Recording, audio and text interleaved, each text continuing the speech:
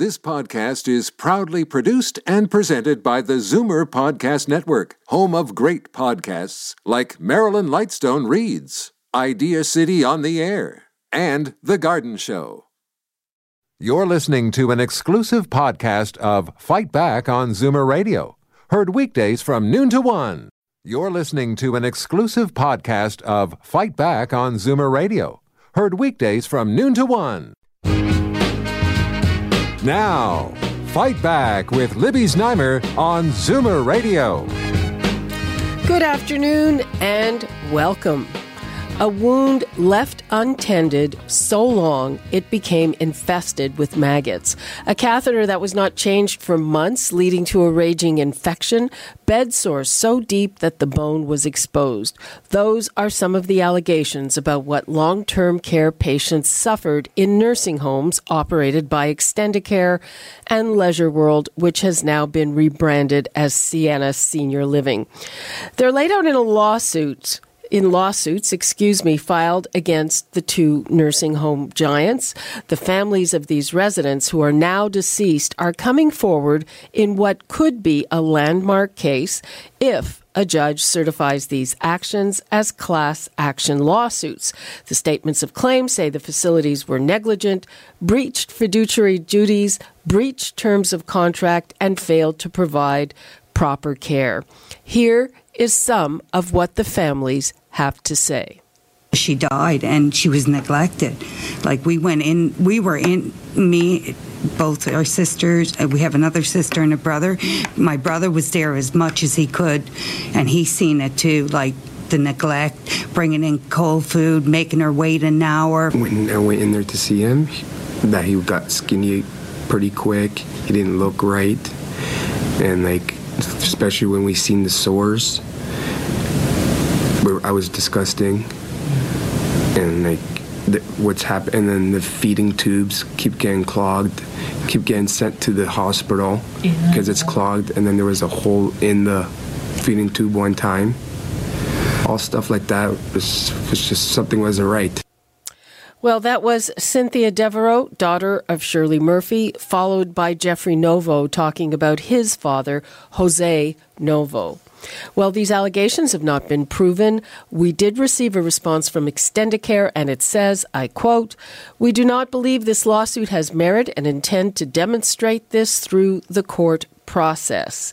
Extendicare has very comprehensive programs which ensure that residents of its homes are appropriately cared for." Well, we want to hear from you. I'm sure a lot of you have loved ones in long-term care. I'm sure you have concerns. We have heard from people before. What is your reaction to this? Yet another story of this. The numbers to call, 416-360-0740, toll free 1-866-740-4740. And with us now, we have two people who are all too familiar with this type of story. Tammy Carbino, you'll recall her father, James Acker, was a victim of patient-on-patient abuse in his long-term care. Since then, since that horrible case, she has become an advocate. And Laura Tamblin, Watts, CARP's National Director of Law, Policy, and Research, who has been on this file for 2 decades. Ladies, thanks so much for being with us. Thank you. Thank you. So let's start with Tammy. What's your reaction to this? It's just devastating. I get emailed often. I would say at least once a month. Someone reaches out to me via email or through Facebook sharing a story with pictures, and it's devastating, and it's happening more than any of us could ever realize. Laura? I think what's important is we think about it in terms of kind of what the system says it does, and then what is the system actually able to do. So our laws and regulations around long-term care are very good. What we know is there's problems with staffing, there's not enough people taking care, and some of the standards are not being met. So we really have to kind of look at it from not just fixing the system on high, but on the ground, what do we need to do to make this better? Okay. And Tammy, do you think that a lawsuit is the right way to go? I do. It's something that my family is pursuing as well, and unfortunately, I don't think that the legislation is strong enough to protect residents in long-term care. We've seen that. We've seen that in my case. We're seeing that again, and thousands of other cases. I think that, this is what we're going to have to do, is really hit them where it hurts and, hit them in the bottom line to hopefully that the long-term care homes will start to make the changes that need to happen. Go ahead, Laura. So I think when we're thinking about individual cases, it's great when people are able to take those matters forward. It's very, very hard in the Canadian system to bring forward individual cases. And what I think is important about this particular pursuit is they're looking at it from a class action point of view. And that is a very different kind of strategic impact litigation. Just picking up on what Tammy says, a class action lawsuit can come in the hundreds of millions of dollars. And exactly as Tammy says, that can really hit them where that hurt. That can make substantive change. Individual little lawsuits, it can be very difficult for people. Older people die. The way that our system works, there's not a lot of money at play. So it's good to see that they're being very strategic in approaching it in this way. And Laura, is this the first, assuming it gets certified, will it be the first class action lawsuit of its type or not? No, there's actually been one in Alberta about a decade ago, and it went for a long period of time. And so this is really kind of the second one, and it builds on some other class action lawsuits which are also filed by the same lawyer in about, I believe, 2016. So there is this kind of bundling effect. But what I can also offer is that there's long been conversations in the legal field about using class action to make positive social change in this area. So it's been bubbling up. But when you're doing a class action lawsuit, it's really very hard on lawyers. You need to have firms who are able to carry the weight of it. As we remember in terms of like the Hep C cases and so on, some of these cases take decades, and they can take hundreds and hundreds and hundreds of people involved in moving the matters forward. So it's a large enterprise to move a class action forward. But as we know, it can have a huge impact. And the lawyers don't get paid in the interim. It can actually bring lawyers down. And so very often individual lawyers who are moving these cases will partner with a specialist class action lawsuit firm. And that's often the way that these cases go through. So there's individual firms that specialize in doing class actions. And so sometimes these types of partnerships move forward. But it's a huge risk. And I've seen lawyers go out of business trying to bring forward class action lawsuits, which I'm not saying is a good idea. But all this to say, the courage that people are showing, like Tammy and like others who are raising these issues, really needs to be respected. And our court system can be very difficult to move these important issues forward on. So it's good to see that there's a pushing in this direction. Tammy, would you consider joining a class action? Absolutely. It's something that we, were hopeful in the beginning. Unfortunately, there weren't enough families that wanted to join us going against the home where my father was. So that wasn't an option for us. And the other problem is, Libby, a lot of times things are happening to family members in these long-term care homes. And, in my father's case, he was attacked and passed away 12 weeks later. But often things are happening, devastating things, and they have nowhere else to send their family member. So they have to stay within that same home, so can't necessarily speak out. Yeah, there's the families today were talking about the fear of retaliation. And I want to throw that out there because I have heard from listeners in the past, if you have someone or had someone in long-term care, were you afraid to speak out because you were afraid that there would be retaliation, or was there another reason, or did you feel that the squeaky wheel gets the grease? The numbers to call, 416-360-0740, toll free 1-866-740-4740. And Laura, all of this is happening in the midst of two very big things here in Ontario. So we have this huge public inquiry into long-term care that is going to be taking its time, let's just say that. And we're in an election campaign, and we've started to see promises from the parties about fixing the long-term care system. And frankly, I'm not even sure if these promises are even remotely realistic. I think I checked with you. So we have the Progressive Conservatives saying 15,000 new long-term care beds in 5 years. How are we going to make that happen? We have the NDP going for the minimum 4 hours of care per resident. Is that realistic too? Do we have enough personal support workers for that, Laura? And these are great questions. And the Liberals actually announced 5,000 immediately. And I was curious as to how they were going to go forward with that. But they actually just granted those licenses. So they're, to the degree that there's license granting, that actually did happen just this past couple of days. What's important is thinking about not just, as you say, the availability of the beds and the structures. Who do we have in terms of nursing and personal support workers? So we have a shortage in that area.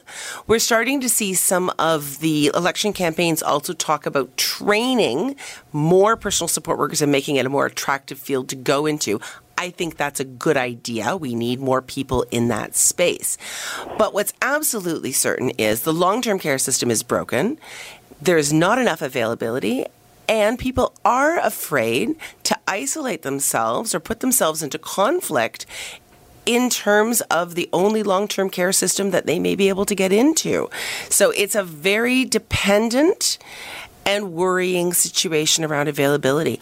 Ontario right now, the average wait time can be up to 2 years.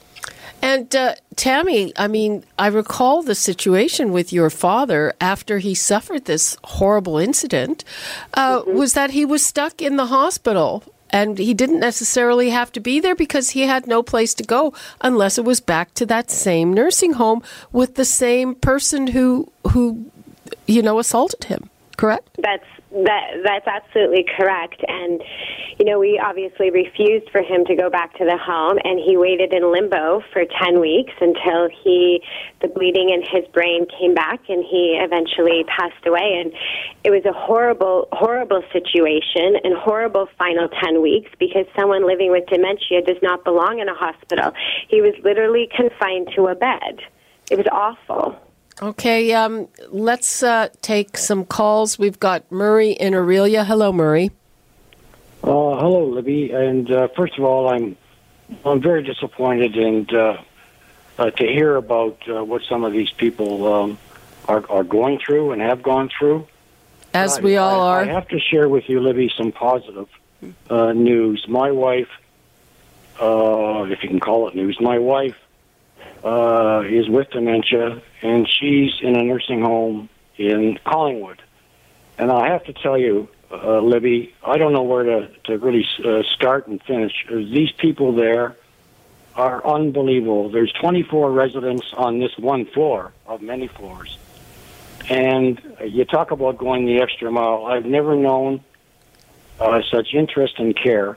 Now, when I say that, I've never known. It's the only nursing home that my wife Diane has been in. But, I drive home. It takes me about an hour and 15 minutes when I leave Collingwood, and it's very, very comforting knowing the kind of support that not only my wife gets, but the rest of the residents. So I just had to share that. It's not a perfect world. I guess there's other homes out there that people are struggling with.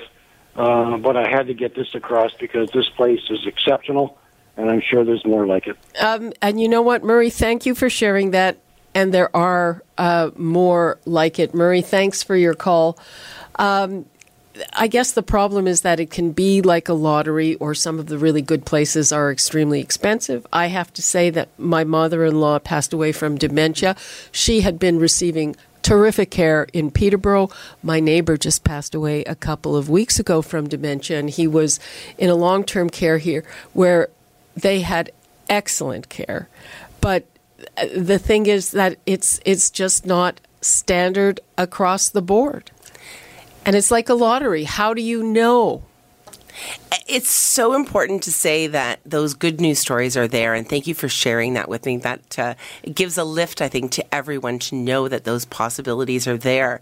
That piece of standardization is really important. What we know is we need more people providing care. We need to make sure that the facilities are up to the levels that the legislation say that they're supposed to be at. And we need to be more clear about how we're going to handle what I'll call mixed populations. People who may need behavioral supports, who may be lashing out because of dementia. They need to be treated in a way that's supportive and helpful and redirecting. And what we know is if we don't have the time and equipment and environment to adequately support folks, the situations get worse and worse. So looking at this from a compassionate and supportive way is really important, but also holding the feet to the fire for the cases where terrible neglect can happen. And we've heard Tammy's particular story, and that's not the only story I've heard. Part of what's also important here is to know that these particular companies are also not just within Canada or even Ontario, but they're international companies, and they own many, many, many long-term care individual beds and organizations in the United States as well. And there's been a number of lawsuits in the U.S. So this is kind of percolating up from the U.S. into Canada, and we're starting to see some changes in the U.S., but it's that different private pay system which has been problematic. So extended care and leisure care, as they were then called, they've had some learnings with these systems before, and they can't be too surprised to see that they're coming here now. Okay, let's get back to the phones. We've got BB in Toronto. Hello, BB. Oh, hi, Libby. I'm not going to take much time. This is a personal story, and I don't know if I should say it on the air, or you want to put me back to the next number, the Zoomer's number. No. And Go ahead. Oh, okay. So I am 72 years old, and it's like 4 years and 7 months now I'm being bullied to the extent. And I'm not getting any help anywhere. Like, there's nowhere else left to call in Toronto. Are you in a long-term care home? No, I am in a government housing connection. I moved here like 7 months now, and before I used to live in other regular apartments. And the thing is that this person stalks me. BB, I'm really sorry to hear your story, but call back and talk to our producer, because we're just on a completely different topic today. I can see you're very distraught. And can you please put me back to the... I cannot, but you'll have to call back. BB, okay. Thanks a lot. You're welcome. Bye. Okay. We've got Alma. Yes. Hi, Alma. How are you? Nice to talk to you again after a long, long time. Okay, go ahead. You're on the air. The reason, they are not getting workers in the nursing home, I have worked in so many nursing homes here in Kitchener, Waterloo. Uh-huh. The reason is they are hiring everybody part-time, no full-time whatsoever. Who is going to work part-time, such a hard job, and then you don't have any benefit pension plan with that issue? So that's why they are not getting any worker, and they are abusing the worker who are working there, just 4 hours, 2 hours, 1 hour, like that. I hear you. And, I think in all of our healthcare system, there's a huge issue with administration as opposed to boots on the ground, frontline workers. And it is a hard job. I know watching my mother-in-law being cared for is like, I was... Wow, impressed. Some of them are so heavy, you have to lift them from the wheelchair and take them in the bathroom, everything. That's fine. It's a nice job. It's helping people. But at the same time, think of others. Why do you hire them 2 hours and 1 hour just because of your needs? You want to make more profit and give less to the people? That's not right. Well, we hear you, Alma, and thanks very much for calling. Thanks talking to you. Nice. Bye-bye. Have a great day. Yep, that's definitely something that we have to fix. We have a little bit of time left on this, and I'm going to bring in Amani Oakley, who is the lawyer for the plaintiffs. Hi, Amani. Thanks for joining us. Thank you. How long do you expect it will take before you find out if these will be certified as class action suits? Well, actually, we will be determining whether to proceed with a class action or to morph these into what are called mass torts. Okay. For lay people, please explain that and what the difference will be. Well, it just means, so for the class action, there are certain commonalities that are needed in the cases. And the problem has always been with nursing home cases is that everyone has different injuries, different things that they've suffered in different homes at different places. So the commonality often will, if there's not enough commonality, you may not be suggested to go the class action route. A mass tort simply means that, for example, with the Rivera nursing home cases that I've already started 2 years ago, less than 2 years, about a year and a half, we've gotten 90 cases so far. So those 90, if they're not certified as a class, we'll simply move them as a group of 90 cases together. There will be one judge assigned. So the beauty of that is that the issues get out there, and it's not one family going up against a giant nursing home. It's 90 families saying the shared experience of 90 families and what happened to 90 people. Now, you're asking for a huge amount of money. How much exactly and why? Well, I can't actually tell you how much. It is a huge amount. It's in the millions for sure. And the reason is because, first of all, we anticipate that we will have a lot of people joining the class action. So first is going to reflect the number of people who join. But secondly as well, we are seriously going after things like punitive damages. We want the courts to understand and recognize that, unfortunately, in the Canadian healthcare, in the Canadian legal system, the system is not designed to help people who are elderly and who have suffered this kind of abuse because, unfortunately, today the courts assign things like loss of income, loss of dependency, loss of competitive advantage, none of which is of assistance to someone in a nursing home. So we need the punitive part to come in. We need breach of fiduciary duty, things like that, to make it clear to these operators that they cannot deal with the seniors as they've been doing with impunity. And what would you like to see come out of this beyond winning the cases for your clients? Well, what I would like to see is a great deal of consternation on the part of nursing home corporations saying to themselves, if we don't treat people properly, someone is going to come after us in a class action format. And it's going to cost us a lot of money and time and effort and legal fees. And so instead of having to go down that road, why don't we put and invest more money in looking after people and making sure that their experience is much better than we're hearing about? Okay. Amani Oakley, thanks so much for being with us. Thank you. Bye-bye. Bye for now. Okay. We are just about out of time on this. Tammy, what would you like to leave us with? I'm working with a non-profit organization called Senior Guardian Angels Program, and anyone out there that's listening, if you have a similar story, if your family member has been in long-term care and neglected or abused, please get in touch with us. We want to support you and help advocate on your behalf. And thank you so much, Libby. And thank you so much, Tammy, for all the great work you're doing and turning a terrible experience into something positive. Thank you. Thanks. And Laura, what would you like to leave us with? Long-term care needs to be fixed across the board. There's great experiences, but we need to look at it across the levels, from staffing, from how we treat staff, from our amount of staff, and the quality of life for older people. So initiatives like this on strategic impact litigation will really raise a light, but when it comes down to it, it's government that needs to invest.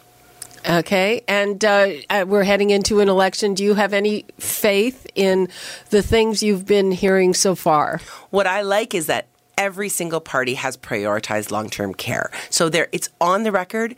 They're making statements about what they're going to do. It hasn't dropped off of anyone's portfolio. So let's see what they do after June 7th. Okay.